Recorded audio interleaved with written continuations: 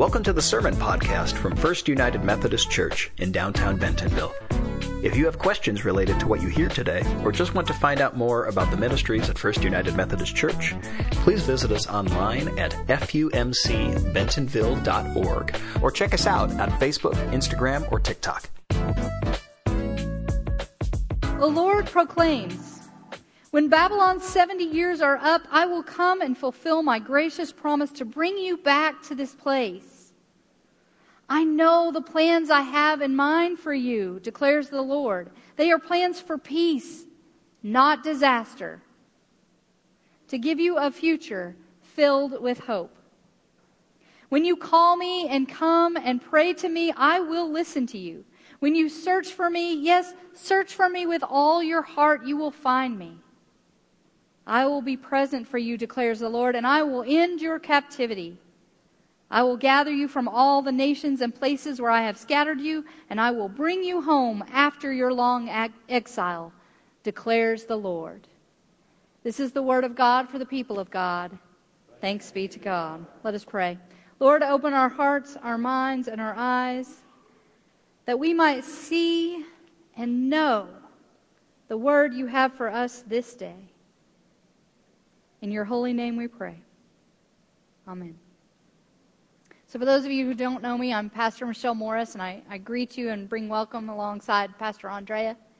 When we envisioned this giving series and had this theme in mind of the home you never leave, I could not have anticipated that I would be sitting here before you, unable to leave this home without assistance.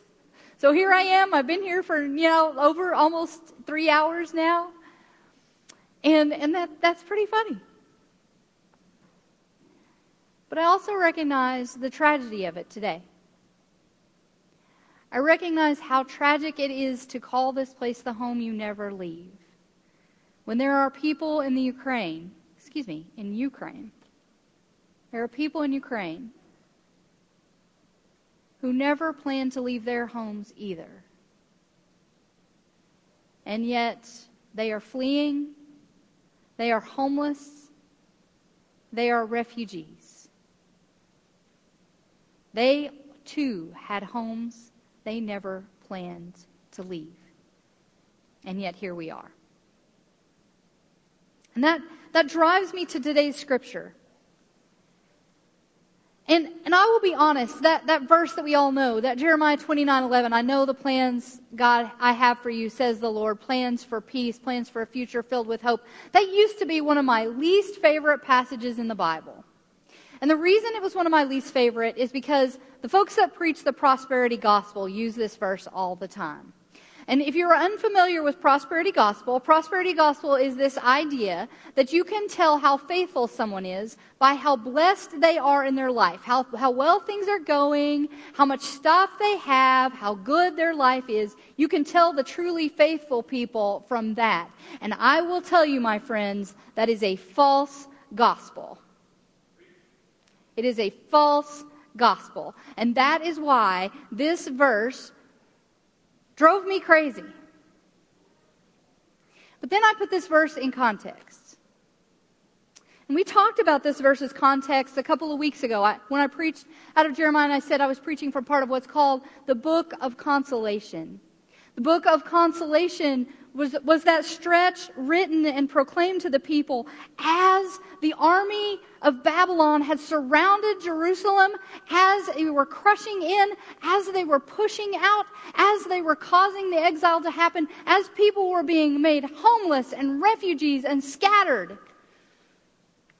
That's when Jeremiah proclaimed these words. I know the plans God has for you, plans for peace. Plans for a future filled with hope. It had to feel like he was shouting those words into the void. And I want to shout those words. I want to shout those words so loud that the people in Ukraine hear them too. I know the plans God has for you, plans for peace, for a future filled with hope. I know the plans. But I'm also United Methodist. And I know what it means to say that is far more complicated than to just lay claim to that promise. Because as United Methodists, we believe that God loves us so much that God gives us free will, which means God gives us the ability to choose, to make choices. And a wicked and evil regime made choices based on greed and selfishness, based on ego. And people have been pushed from their homes because of it. I know that I can stand here and tell you that always God's plans for us are plans for a future filled with hope. Always those are God's plans. That's God's will. God's will is love and goodness and peace, always. But God always gives us a choice to choose those plans or not. To choose those plans or not.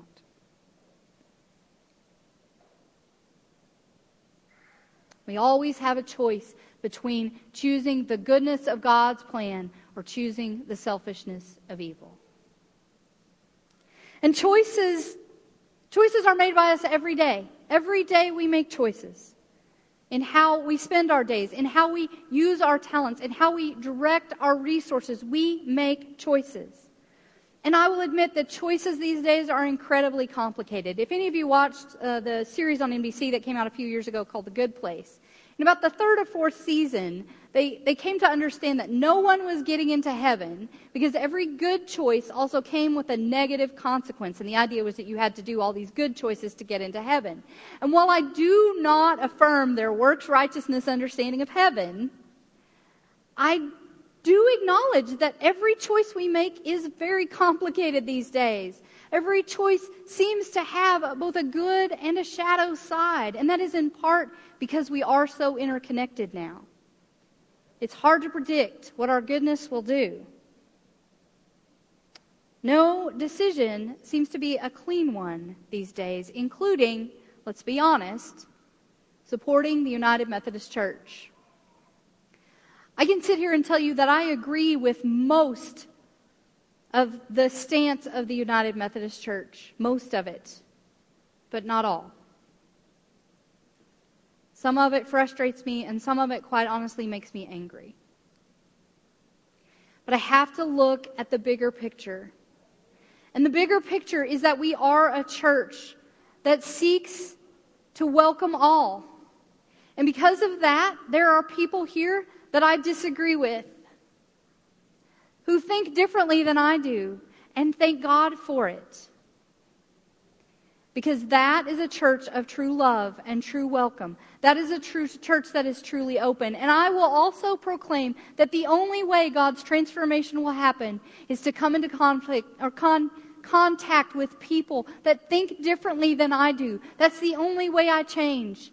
And so I support this church and I serve this church because of that aim. Because that is who we are as God's people.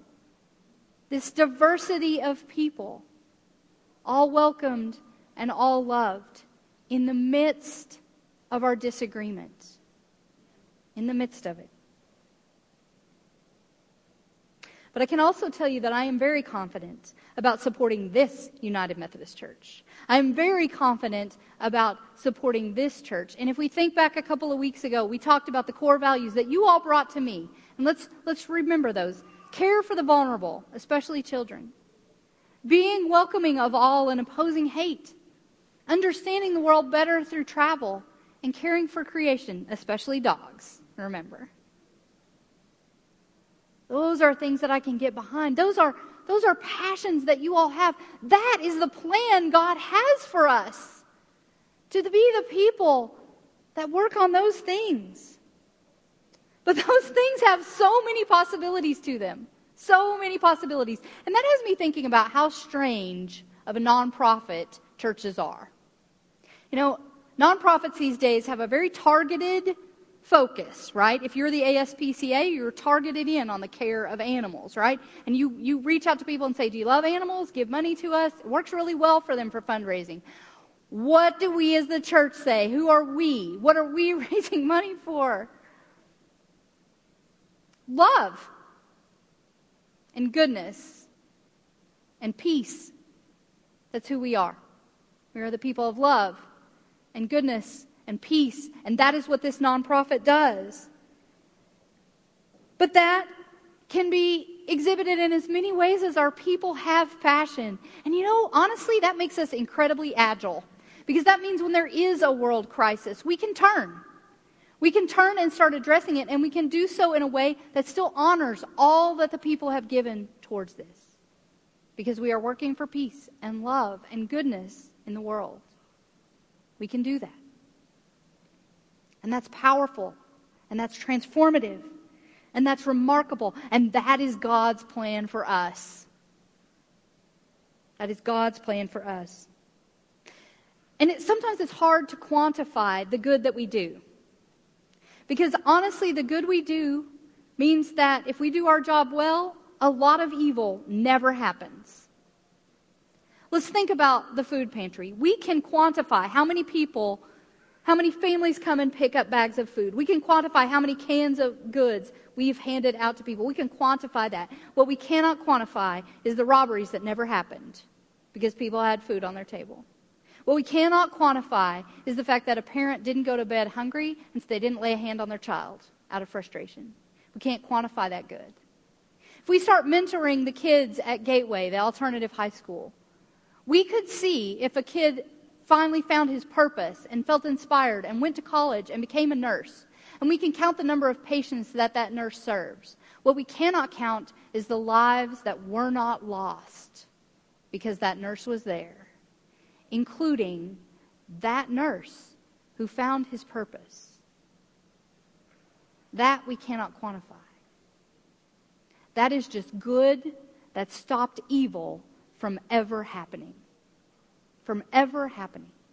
Because of the choices that we've made. And when we give to this church, let's not forget that we give to the whole of the United Methodist Church. As problematic as that is, let's recognize that we are in a connection with all of the United Methodist churches around the world. And the bishop in Ukraine right now has opened every United Methodist church and said, we will be a place of refuge. We will be a home for the homeless. We will be a place where people are not lost. We will do this for our people.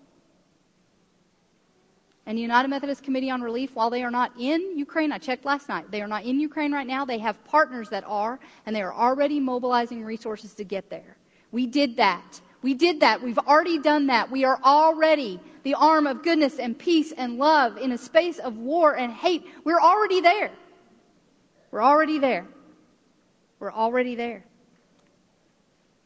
So when I return to this idea of the home you never leave, and how it started as this idea that no matter whether you lived in Bentonville or not, you could join us online.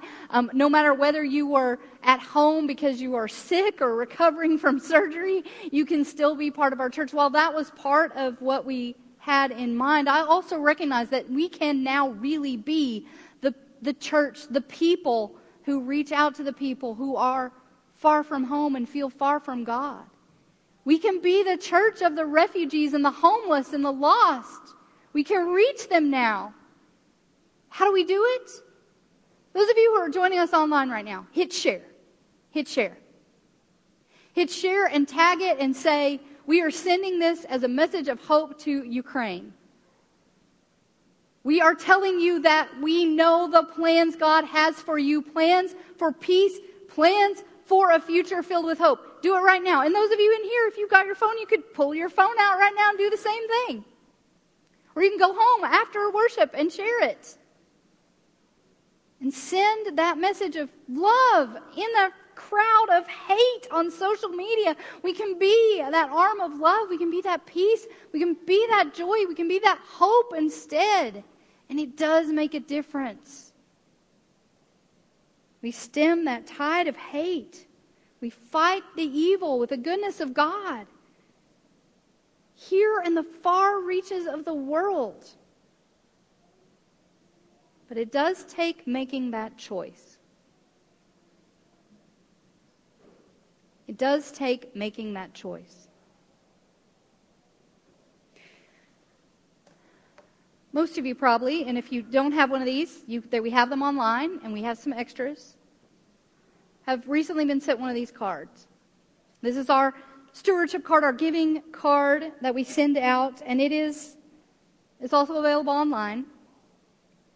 And it's a card that invites you to make choices.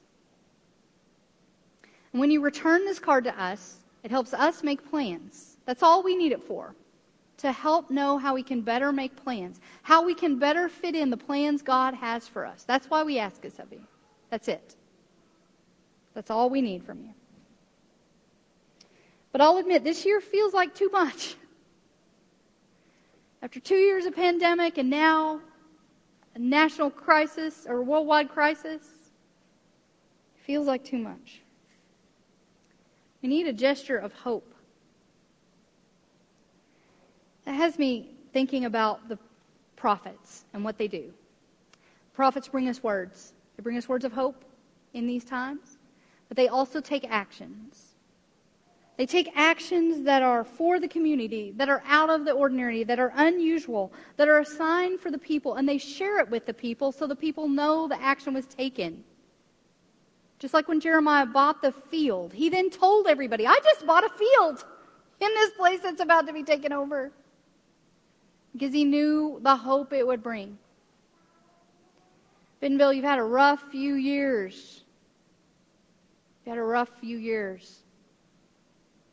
You need a sign of hope.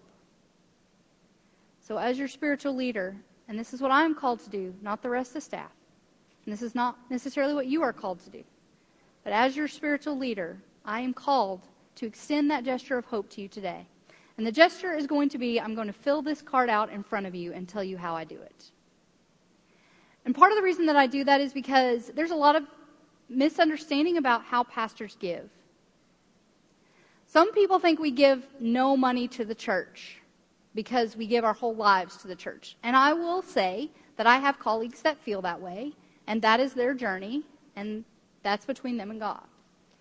Some people think 10% is automatically taken out of our salary because we are pastors. That is the case in Pentecostal churches. They are required to tithe 10%. It is not the case in the Methodist Church. We are the people of free will. And I get to make choices too.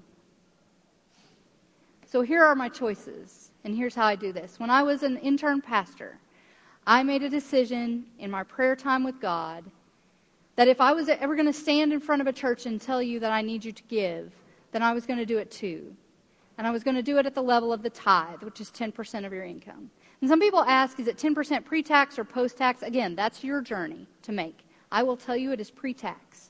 I give 10% off of everything that the church gives me, plus a little more to make it a round number, and also because I give online using my credit card so I can get the points, let's be honest. But there's a service charge for that, so I give a little extra to cover the service charge, okay? So when I came here, I immediately set up my online giving, $1,225 a month. Automatically comes out. But you know, it feels like good needs a fighting chance. It feels like good needs a little more right now. So I prayed about it, sat with all my bills, and thought about what I could give up. And I'm adding $400 a month to that total. So I will give $19,500 from July 2022 to June 2023. This is an increase from last year of $400 a month. And then from July 2022 to June 2023, I would like to commit 50 hours of service per week, minus my 4 weeks of vacation. And 50 is kind of limiting me a little bit. Honestly, I get a little crazy. But I did the math, so that's 2,400 hours. So I'll give 2,400 hours of service. And I will attend worship, either online or in person, 52 weeks of the year. Because it does not matter if I'm on vacation. I still praise the Lord. I don't take a break from that. So I will be in worship, online or in person, 52 weeks out of the year.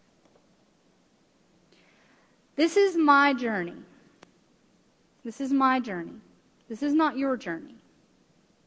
Your journey has to take into account your relationship with God and where you are. Your journey has to take into account your life and your life situations. I'll be honest, if my son ever goes to college, I may have to adjust this, right? But this is where I am now, and this is where I feel called to be. These are the choices that I feel called to make. And you can make those same choices, but understand that every choice that you make makes a difference. What if you can't give a lot more, but you could give $10 more a week? That's $520 a year. We can do a lot with $520 a year. This is the loaves and fishes world, people. I can work with $520. What if you can't give more money? But you could give an hour a month. You could give a couple hours a month. Let me tell you some of the ways you could help us with that. You give an hour a month in the nursery. We just started a new Sunday school class. Clark was late coming to choir today because he was like, there are like 20 babies in the nursery today, which is fantastic. It's because we started a new adult Sunday school class, and these families want to have a place. They want to be back in church. Give an hour in the nursery so they can catch their breath, please. Or, if you signed up to mow the green space right outside of our church, do you know how many thousands of dollars you'd save the church on landscaping expense? Just mowing the green space. You don't even have to do the flower beds. Just mow the green space. Or did you know that every time we pay to have this space cleared of ice and snow, it costs between $2,000 and $2,500 to clear our parking lot? So Tony and I this week made an executive decision not to spend that money, and we were just praying it was really going to be 43 degrees on Saturday, and thank God it was. But this stretch over here where the sidewalk is always in the shade. So Tony came up with her husband and a shovel to clear it off, and while she was here, a gentleman one of our friends who lives on the street said, hey, I'll do that for you for $150. She said, done. So we paid $150 to a man who lives on the street, probably got him a couple of nights shelter and some meals, and we got our sidewalks cleared, and I would love to do that more often. Or I would love for you all to offer yourselves in service. It makes a difference. That choice matters.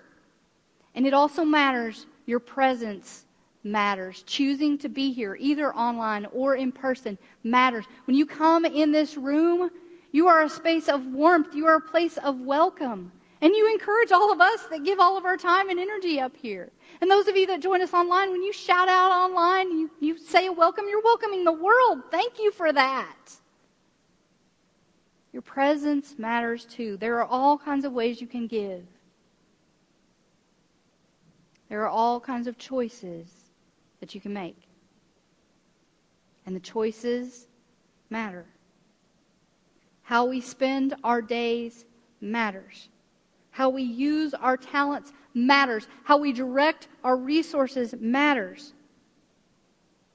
You can choose to be in God's plan or not. You can choose to be in God's plan or not. My friends, today I invite you to choose God's plan. Choose love over hate. Choose goodness over evil. Choose peace over war. The choice matters. And I know the plans God has for us and for others, plans for peace and a future filled with hope. I know the plans God has for us, plans for peace and a future filled with hope. I know the plans God has for us. I know the plans. Choose this plan. Choose this plan for the love of God. Choose this plan. Amen. Thanks for listening to the Sermon Podcast from First United Methodist Church in downtown Bentonville. If you would like to let us know you were here, follow the link below to connect. To participate in worship through giving, you can give online at fumcbentonville.org or on Venmo at FUMC Bentonville. FUMC Bentonville welcomes all. Because we believe the communion table is God's table, we invite everyone into our church family. We welcome and celebrate every race, gender identity, sexual orientation, marital status, age, physical and mental ability, national origin, economic station, and political ideology.